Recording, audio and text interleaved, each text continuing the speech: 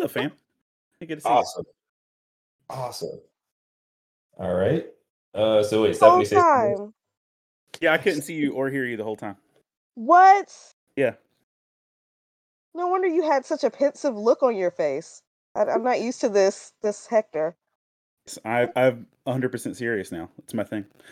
Oh, is it? Yeah. With your Yoda best cup? Yeah. It's one of my corny Father's Day gifts. You know. So. Love it. Which the child? best obviously the corny ones. Yeah. Carmen. Good girl. Carmen's the All only right. one that still thinks I'm cool. That's sad. All right, folks. So, as you can see, this is Hector Mirai. Yes, girl. Get it. He taught me early on how to say his last name like his mama said. He is probably the person who will marry me once I find a husband. So that's how close I am to this esteemed reverend. I could tell you guys about all the cons he's spoken on panels on, including San Diego Comic-Con, and I could talk about the, worship he's led and books he's written. I think we're on book, is 9 coming out soon, of Faith and Fandom? 9 is not coming soon, but there'll be like a daily devotional book before 9 comes out. Okay, well, listen, we're up to 8, and I didn't realize it was going to go that far. I don't think he did either. And it's awesome stuff. Listen, y'all, Hector is just amazing. He cuts his yard with a machete, and he's a girl dad, and y'all are gonna love him. So I'm so excited that he's here. Give it up for Pastor Hector. Woo! Woo! All right. Hector, you got the floor, sir. All right, man. That's a good intro, and I'm not going to live up to any of that. But that's cool. That's cool. So just something that's been on my heart, and just wanted to share with y'all and discuss with y'all. Just ask this question, and feel free to answer. Feel free to just not answer, whatever you want to do with it. But what do you feel like you currently anchor your identity in? Like, just for instance, like even when Chris made a post on Instagram about me coming on here tonight, his thing was like, it's Hector from Faith and Fandom, or how Stephanie was identifying stuff like leading worship and writing books like stuff. Like, what's the stuff that you anchor your identity in? And you said you wanted us to answer, or just sure, go for it. Go for it. So for me, I'll say family and faith, or faith and family. That's really good. And also, guys, feel free to unmute yourself and jump in if you want. If if it's okay with you, Hector, if whenever you're asking questions, the people unmute themselves and respond. Absolutely. All right, cool. Yeah, for me, I'm gonna say being a nerd and caring for people. Those are two things I definitely anchor myself in. For me, it's definitely my photography and then my love for outdoor adventure sports and just being outside. I think for me, it's probably also faith. It's also fandom, and it's also my dog. Whether it was Luna before, or now it's my puppy Bucky. So, yeah.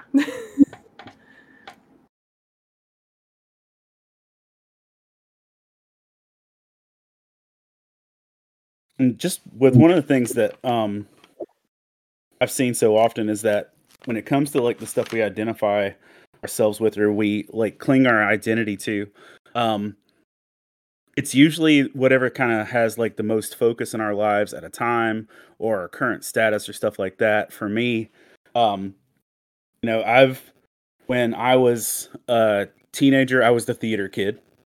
I was the one kid in my high school that was all about, musical theater and, stupid costumes and dancing on stage and all that jazz. It was to the point, I think maybe my junior or senior year, I got in this awkward production of The Emperor's New Clothes that toured every school in my county. Everybody had to go watch this thing, and they put me in skin tight, flesh colored long johns, and like being in high school, and I'm like, this is not how I want to be known. It's like a kid that's like standing pseudo naked in front of like a high school and all these elementary schools and stuff. It was just this weird thing. But like, there was a chunk of my life where I was just the theater kid. And then like right out of high school and college, I started working at a Bible camp, and I spent 10 years serving in that ministry, like building a camp and doing stuff like that. And so there's a large portion of my life where people know me as the guy from camp. And for that time, that was my whole identity. And my mind was like, this is my idea. Like when I started that ministry, I was like, all right, this is what I'm going to do the rest of my life. And then, I shifted from there to working with college ministry, and I spent 11 years working with college ministry. And in the same token, like, okay, that's my life. That's what I'm going to be doing. And then I went to pastoral ministry. And for the last 10 years, one of the biggest things has been the faith and fandom thing. And kind of with that, just kind of became a big chunk of my identity. And depending on who you ask now, I'm a DJ. Depending on who you ask now, I'm just Rosa's dad. It just really depends, because there's a lot of things in my life that I've been through that during that season, that's how I identified who I was. And I think that's something that's not necessarily unhealthy, but it can lend us to a place of, if all we see ourselves as is who we currently are in terms of what we're doing, we can end up with like the wrong perspective of who we are, and we can even end up with the wrong perspective of what we're worth and where we actually gain and lose validity. Because that's the thing that's really hard, is like sometimes our life is just really super seasonal. And that's a verse out of Ecclesiastes, or the Beatles song or whatever, that was Ecclesiastes 3 verse 1, and a lot of the verses that follow. It says, to everything there's a season, a time for purpose, or a time for every purpose under heaven. It tells us like there is stuff in our lives that we're going to go through different seasons. And I think one of the things is that makes it so hard for us when we go through changes is because what we think is permanent is just a season. And when we don't look at our lives as seasonal, we end up like mourning or finding it really hard to actually keep moving forward with wherever God's leading us and what God's doing in our lives. So like, just to ask you this, feel free to chime in, answer whatever, but if I ask you who Robert Downey Jr. is to you, what's your answer? I mean, I gotta say Iron Man, honestly. Juliet also says Iron Man. Yeah, I would agree. Iron Man. Yeah, that's that's what he is to me. Excellent actor, yeah. So when I'm 41, so I'm old-ish. But at the when I was still in elementary school, or before I was in preschool, Robert Downey Jr. was considered the worst cast member of SNL ever. And most of y'all are didn't realize, maybe you did, maybe you didn't, but that Robert Downey Jr. was actually an SNL cast member, not just a host. He was one of the main cast members in 1984 to 85, I believe. He was only there 1 year. He was fired. And even now in our rankings, he's considered one of the worst SNL cast members of all time. And that's just a crazy thing to think that, that was his life. But, so he was an SNL cast member that was completely dejected. Then after that period in the 80s, he became known for the Brat Pack and 80s movies and stuff like that, being the teenage heartthrob, being the first time I ever actually remember him as an actor was Weird Science, which is one of the classic 80s Brat Pack movies, and he played the pretty boy sexy kid who dumped slushies on people's heads in the mall and all this stuff. And it's just like, you know, my kids have only known him as Iron Man. And so to them, the idea of him being that is like so foreign. But, you know, there was a season where literally he was so bad at SNL, he got fired. And he was a season where he was the pretty boy actor. And then, like, following that, if you've known his history, he had a history of drugs and criminal activity and, you know, criminal issues with that. And a lot of people considered that his career was over at that point. But that was the season that he was in and those things. And that's the thing, like, his life went through season after season after season. And his identity didn't change, but how he saw himself changed and how people saw him changed dramatically as well. And after that, you know, he got a lot of big acclaim for the movie Chaplin, which, you know, is a Charlie Chaplin biopic, which was for the longest time was the thing he got the most praise for. But then, you know, then came 2008, then came, you know, Iron Man, and which was really weird that he did Iron Man and Tropic Thunder in the same year, because I was just like, man, you were real close to messing everything up.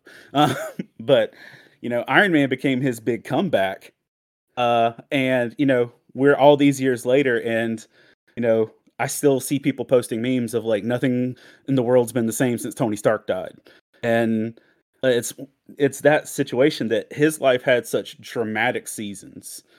And, you know, even since then, you know, he's in the season now post Iron Man. He hasn't really had anything pop off since then either. But if his identity is solely based on characters or what he's done, it's the same situation of things change and we go through seasons, and it does. Sometimes those seasons are great. Sometimes they seem kind of mediocre. Sometimes they're overwhelming and underwhelming. And, but, you know, not just like with my life or with Robert Downey Jr.'s life, one of the lives that really stood out to me as far as being extremely seasonal was the life of David. Just like, I'm going to flip through some of the Old Testament with that, but like, so the first time we see David is over in Samuel, I want to say 2 Samuel. Flip over here.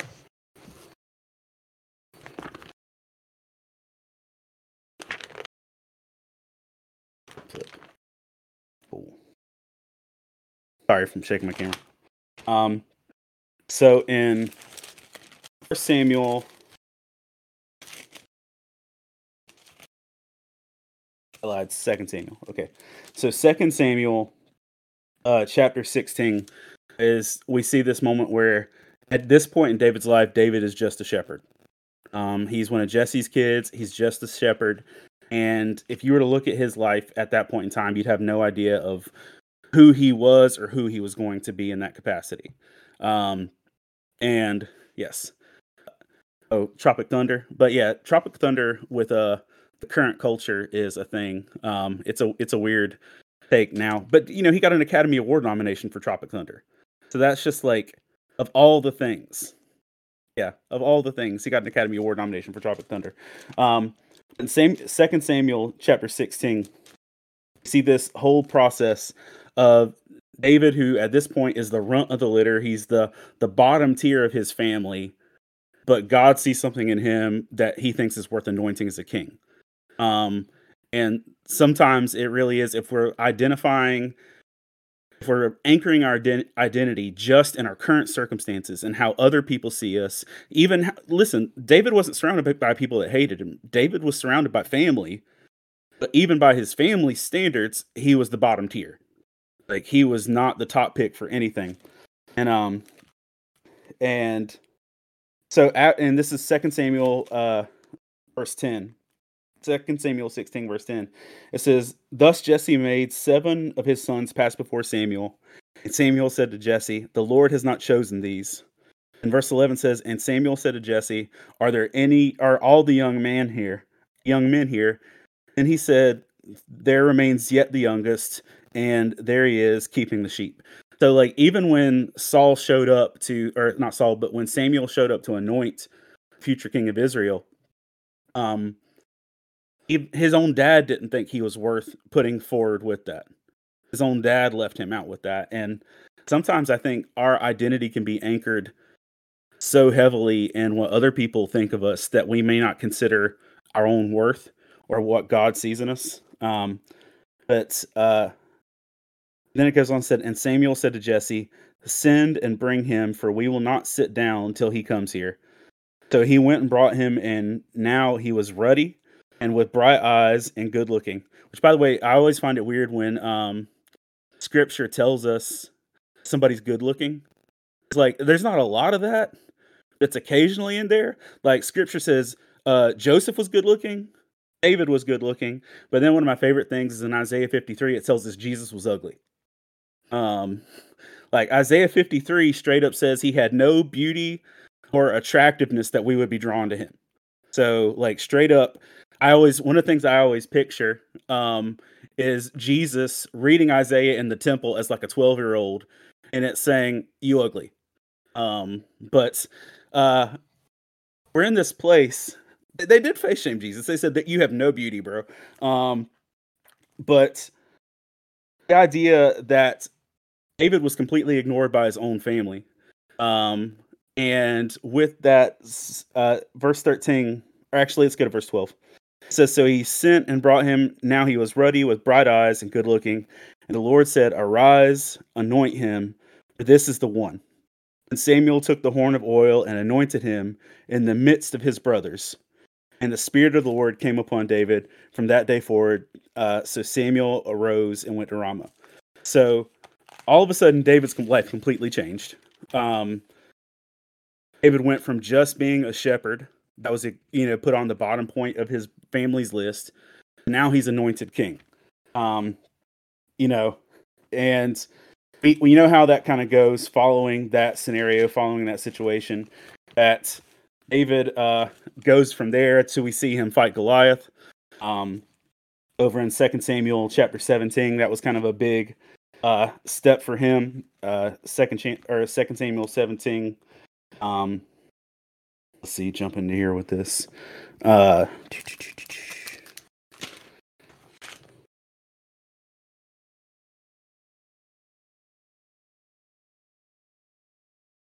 And so in 2 Samuel 17, verse 45, it says, then David said to the Philistine, you come to me with a sword and a spear and with a javelin, but I come to you in the name of the Lord of hosts, God of the armies of Israel, whom you have defied. This day the Lord will deliver you into my hand, and I will strike you and take your head from you. And I just love that. He didn't just I'm not just going to kill you. I'm going to decapitate you, in case you wanted to know. And take your head from you. This day I will give the carcasses of the camp of the Philistines to the birds of the air and the wild beasts of the earth, that all the earth will know that there is a God in Israel. So, just one of the things, literally, we go from seeing this dude be just a little shepherd kid to someone that's going to walk up to the biggest warrior on the field, someone that scared every other warrior, and say, hey, I'm gonna take your head off, and I'm going to feed your friends to the birds. Gang. And so he was in this place where your version stops at 29. For real?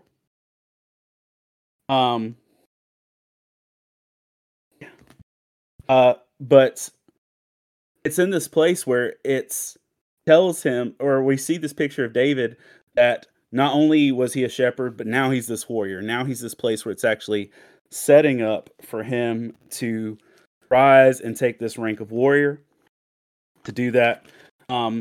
And after we see all this stuff, we know that he wins this battle, and he's a warrior that's renowned by everybody else. So his identity goes from shepherd to anointed king that still has no actual political leaning, no power. Because one of the things too is when we're looking at what we anchor our identity to.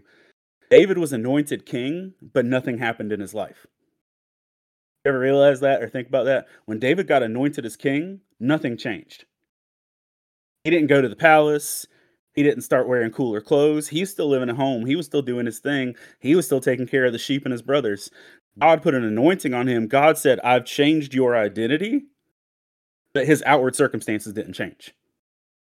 his circumstances didn't change until the fact that God put him in different places. And so sometimes if we're anchoring our identity solely on our circumstances and what other people view, we literally miss what God is saying we are. And so when David actually went to this place where he fought these battles, he defeated Goliath, eventually to the point where he, had a chance to fight Saul, he had a chance to kill Saul, he didn't do those things. And to the point where he ended up becoming king of Israel. You know how that story plays out, that he became king of Israel, and he was a mighty warrior. He could kill thousands of people.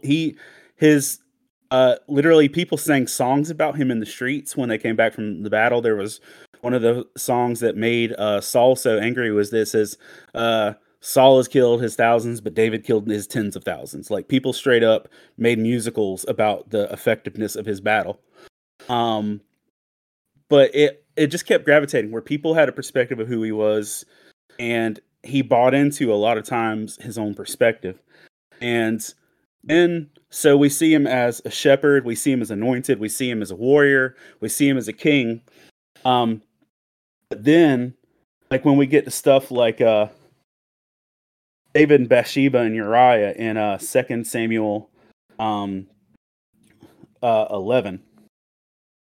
2 Samuel 11, we see this place where David straight up has a dude murdered so that he can sleep with his wife. David straight up has a man murdered so that he can sleep with this dude's wife. And it's this point where verse 26, as can just jumping to the end of it, David saw this woman bathing. He wanted to have Uriah murdered so that he could be with her without him finding out about the pregnancy, and everything went with it. Verse 26 says, when the wife of Uriah heard that Uriah, her husband, was dead, she mourned for her husband. And when her mourning was over, David sent and brought her to his house, and she became his wife and bore him a son. But the thing David had done displeased the Lord. Like, as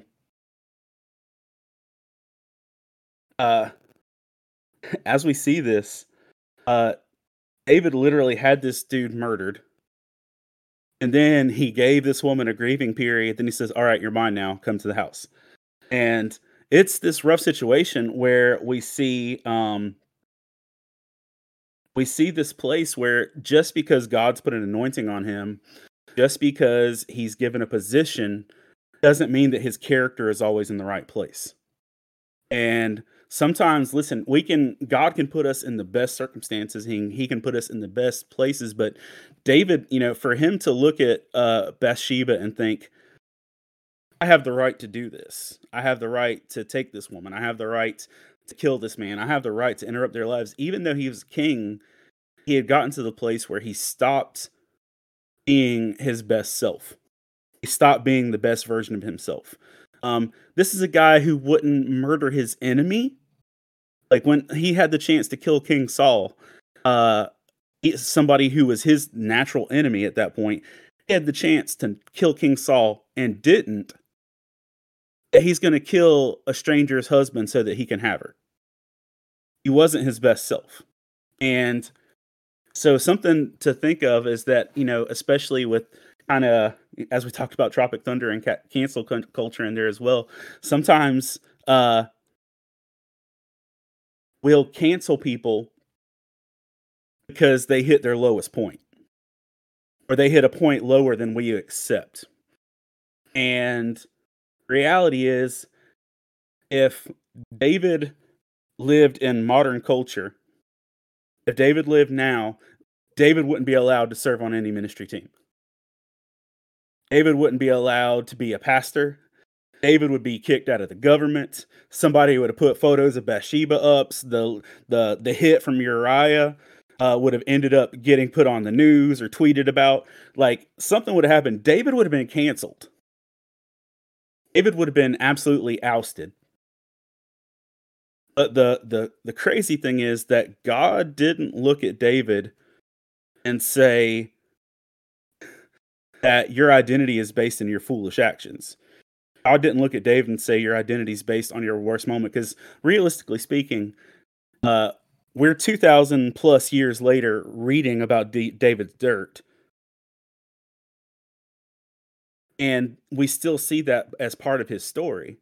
But most of us have never had our biggest failures broadcast.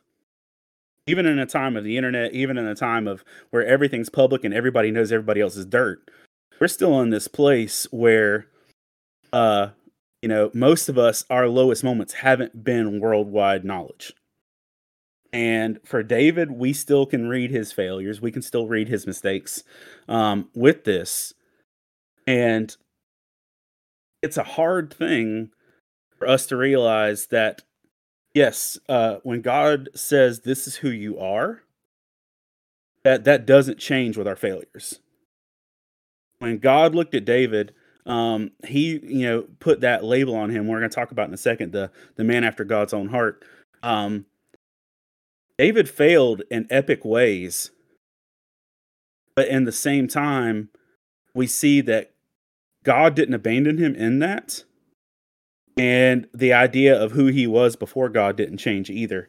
And so one of the things that I want to tell you is that so often we organically will put our identity on whatever our biggest success is. They'll put our identity on our most well-known thing.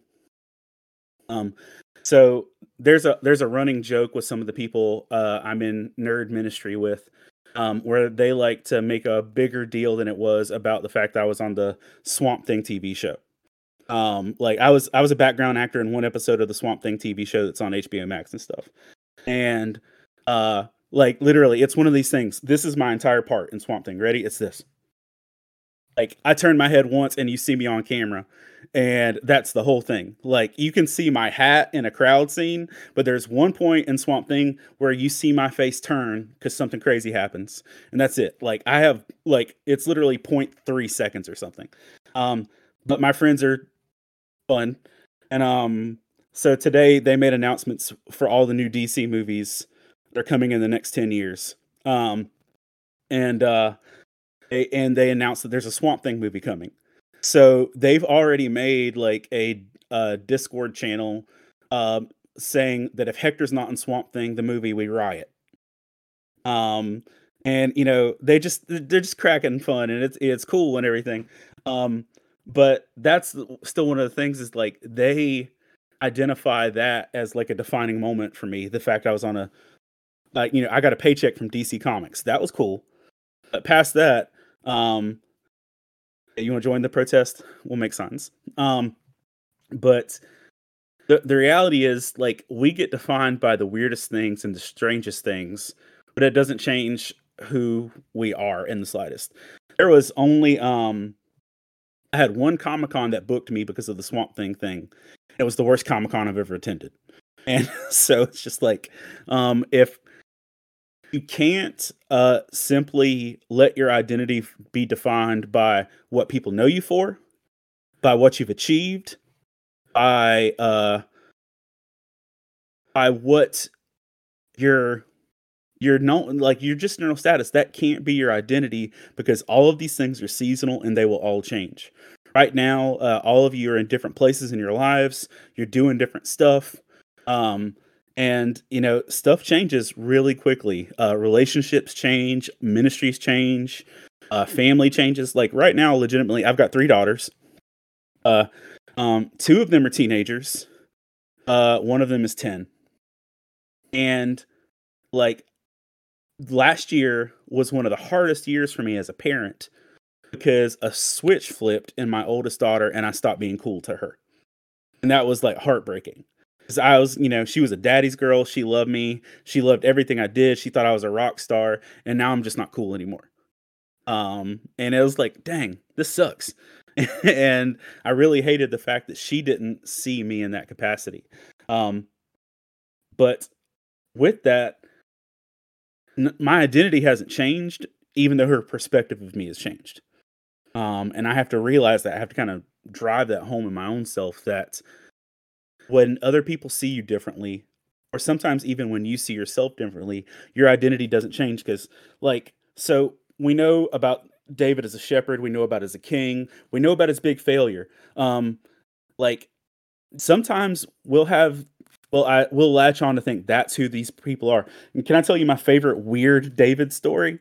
It's like, and it might not be one you've ever heard before, so check this out. First Kings chapter 1, beginning in verse 1. And basically goes through verse 4. It's a real long, complicated story. But there was a point in David's life where he had a human Snuggie. And it's the weirdest thing in the world. But David had a human Snuggie in his lifetime. So check this out. First Kings chapter 1, verse 1 through 4. Now King David was old, advanced in years, and they put covers on him, but he could not get warm.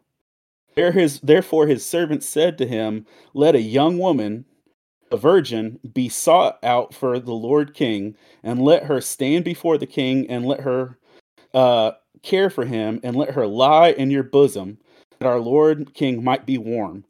So they sought out for a lovely young woman throughout all of the territory of Israel, and found Abishag of the Shumanite, and brought her to the king. The young woman was very lovely, and she cared for the king and served him, but the king did not know her.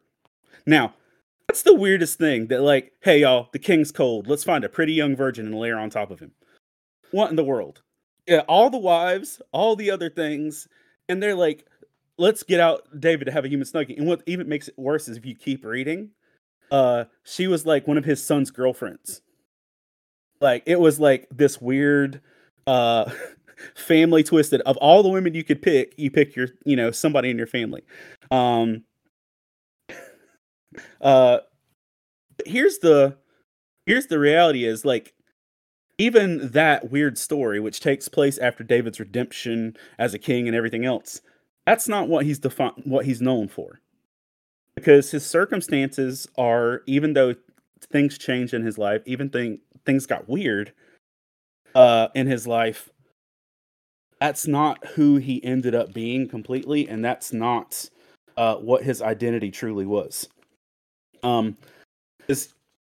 Here's one of the great things I like about when we talk about David being a man after God's own heart and everything. If you know off the top of your head, in David's timeline, do you know when God called him a man after his own heart? God called David a man after his own heart, or identified David as the man after his own heart. Not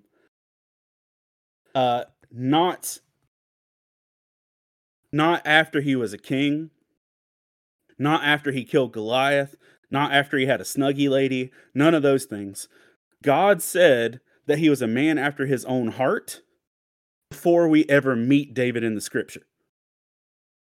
We meet David in scripture in 1 Samuel, or in 2 Samuel 16. And God says this about him, or sorry, in 1 Samuel 16, we meet David. In 1 Samuel 13 is where he's called a man after his own heart. So before we ever meet David in that capacity, before we ever get to the place where he's anointed, God already says that he's looking for him and calls him a man after his own heart. So chapter 13, he's talking to King Saul. In verse 14, he says, "But now your kingdom shall not continue. The Lord has sought for himself a man after his own heart, and the Lord has commanded him to be commander over his people, because you have not kept what the Lord commanded you." So God tells Saul 3 chapters before we meet David, I've already know who I'm choosing, and it's somebody after my own heart. That means when David was still just a shepherd boy, before he accomplished anything, before he did anything to win people's praise, before he did anything to earn a title, God saw who he was, who he would be, and all that his identity would encapsulate, and said, this is the one I want. God knowing what his failures would be, God knowing what his faults would be God knowing the weird stories that were going to happen in his life. God looked at him and said, I know who you are before you know who you are.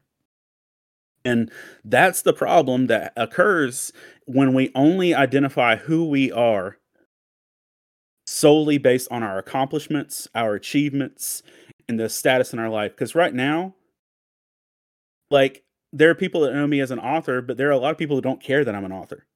There are people that know me as a parent, but they don't care. There's a lot of people that don't care that I'm a parent. And nothing I do personally is going to change how God sees me. Nothing I do personally is going to change. Like, I'm not going to level up to the point where, like, God's like, oh, now you've got my attention. God called David a man after his own heart before he even did that. And, you know, the same concept is reflected way over in Acts. In Acts chapter 13, where we see that God also calls him a man after his own heart there. And let me see, let me find where this was.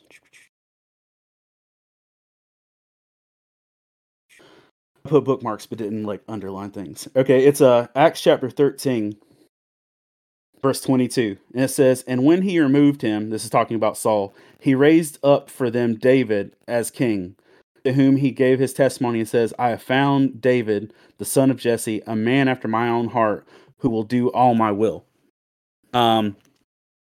And y'all, the reality is when God looked at him, he saw who he was going to be beyond his circumstances. Because even in this passage, you know, which was written hundreds of years after David's life, it's marked down as the concept that he was going to do all that God wanted him to.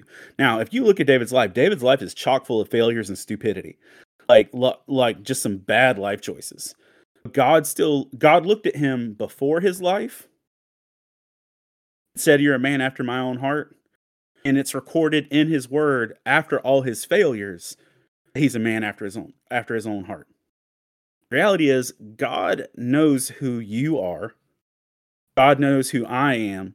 And our identity is never truly found in our circumstances or our achievements. And as long as we're actually trying to find our identity in that, we're going to be disappointed, and we're going to feel rejected, and we're going to feel left out, because we're trying to create an identity that people will accept so we can find value in ourselves.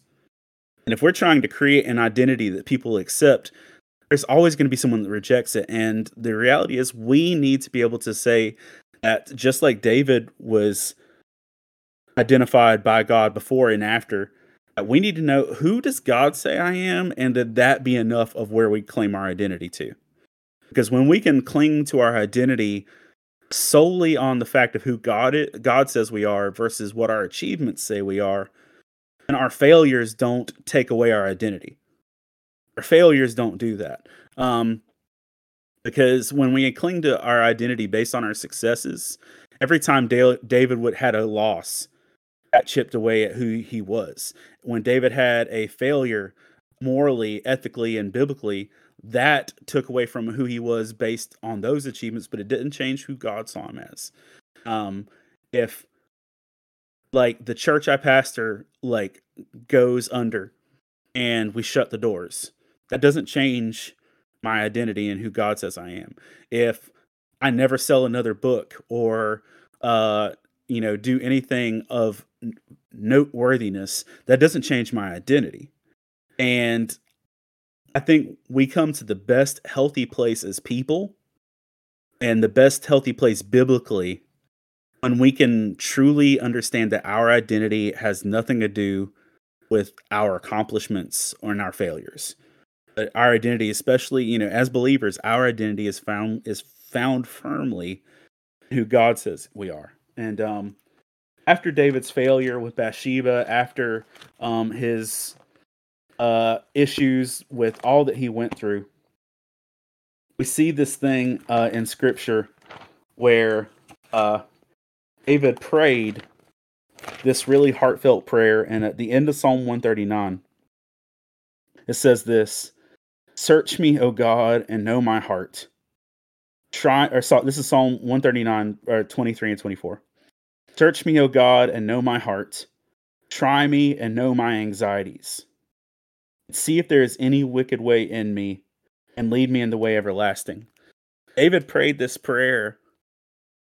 He sang this as a song, prayed this prayer. He's like, God, I need you to know my heart so that I can know my heart.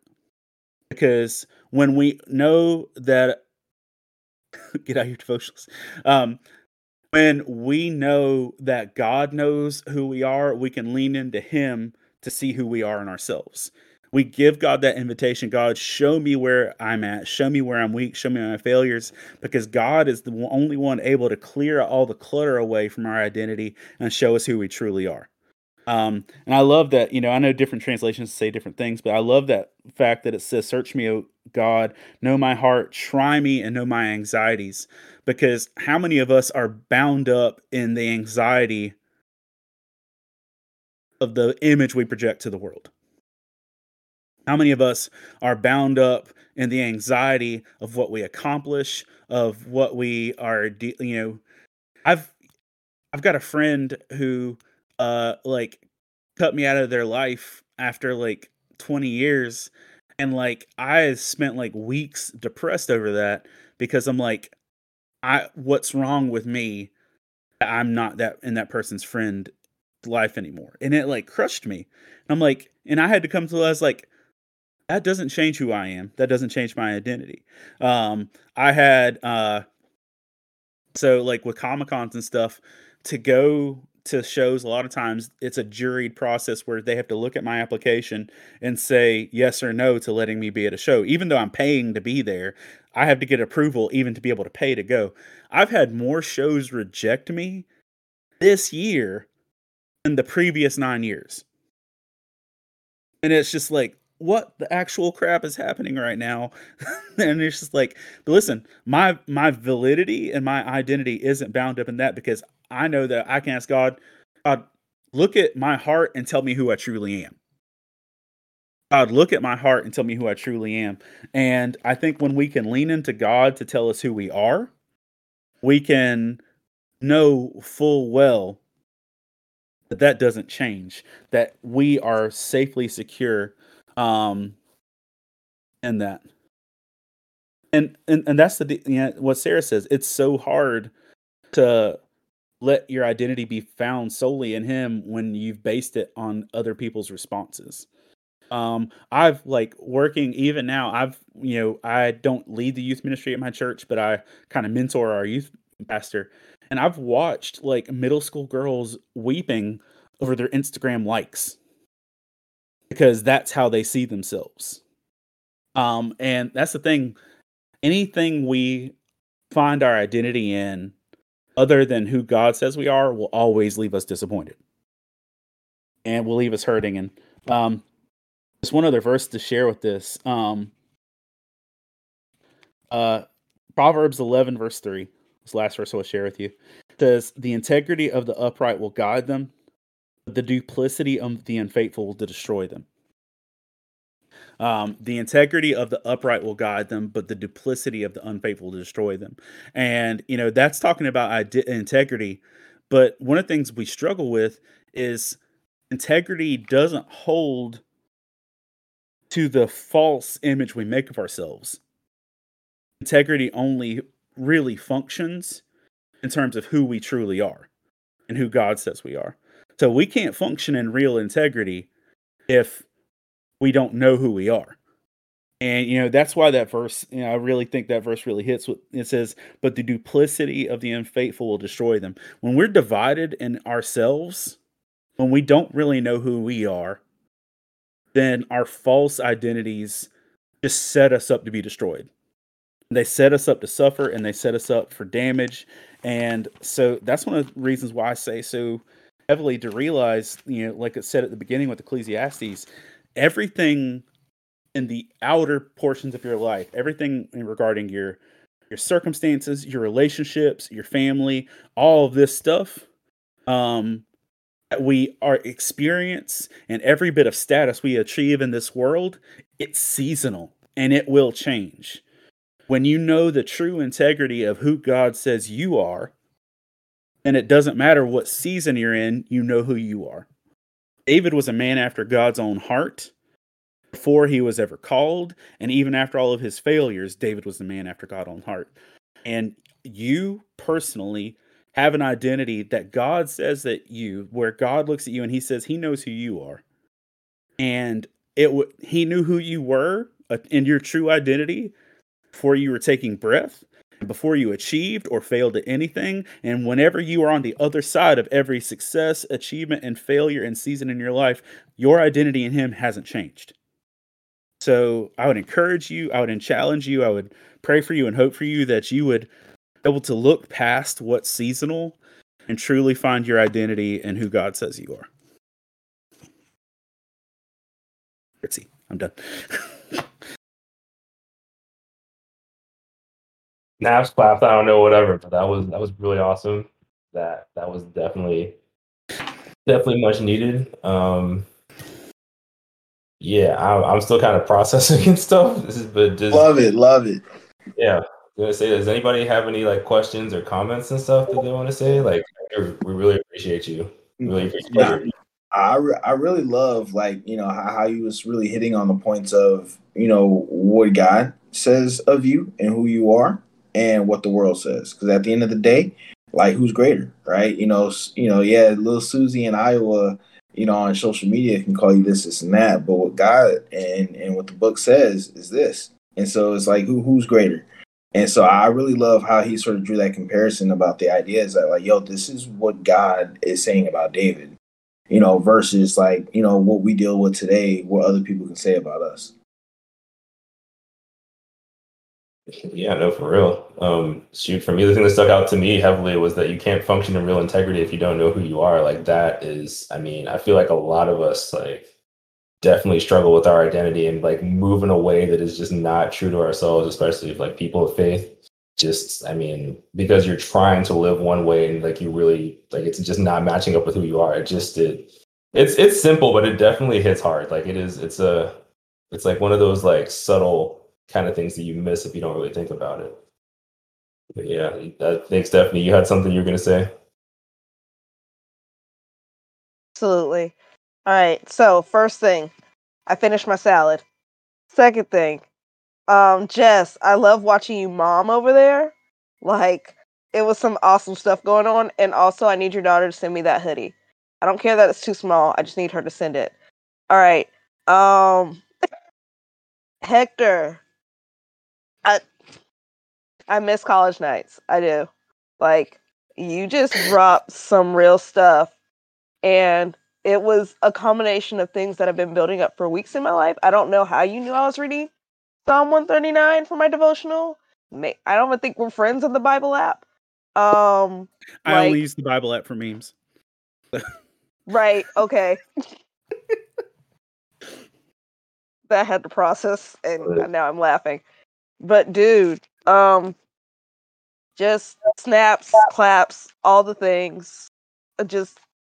I was even talking to one of my youth who's just starting college, and she's struggling with her identity now that she's quit basketball, and she's like, this is my whole life. I was supposed to be here on scholarship, and now I don't want to do it, and I don't know what God really wants from me. I'm like, I got a whole notebook of direction to point you in, because my friend Hector is a boss, and he be in contact with the Lord, knowing exactly what I need to hear.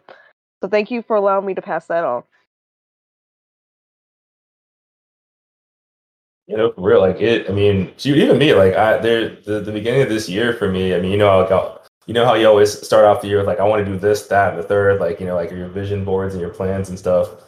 And like, I have been struggling because I just, I've been feeling really disconnected from myself lately. And like, that's one thing I didn't realize, is that like, I don't know what I want to do, or like what kind of way I want to live, because I don't really know. Like, I'm struggling to like discern like who I am. And like this, I mean, again, I keep going back to that identity thing, but like I base myself in like so many different things, like how well I do at my job, or like how, I don't know, like how often I talk to my friends, or even sometimes likes on Twitter. Like, I mean, or not Twitter or Facebook, like, you know, like how many laugh reacts I get on a Facebook post. Like, all those things I kind of stick like my personality in, but like that, like you said, it's like it's not. There's more to us than just that, and like I think that's something I really needed to hear, and yeah, I think that just it definitely hit me in a good place tonight. And Sarah also said, God has a way of bringing us back to spaces and places where we once experienced Him, to get us in a position to receive even more of His word and the messages He's trying to get across to us. That's a bar. No, seriously. But yeah, like I really appreciate you for coming in and talking to us tonight, Hector.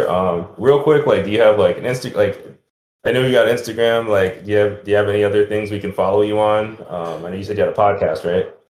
Yeah. So I'll say for all of the nerdy Jesus stuff, if you look at Faith and Fandom on Facebook or faithandfandom.org, that'll take you to where all the podcasts are and everything. And there are 8 books in the Faith and Fandom series, and you can read every chapter for free on the website.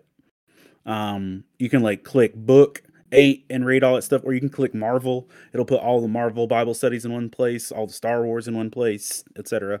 But past that, if you just put Faith and Fandom anywhere, you'll pull me up. Awesome. I think I just found that website and stuff. I posted in the chat for anybody that wants it. Yeah, definitely awesome. Also, we definitely need to see that clip from Swamp Thing. Like I had been thinking about that ever since you said it. Like I don't know if you have it. I can drop a picture real quick. Hang on. Yes, that is awesome. Yeah, but also real quick, what was the deal with that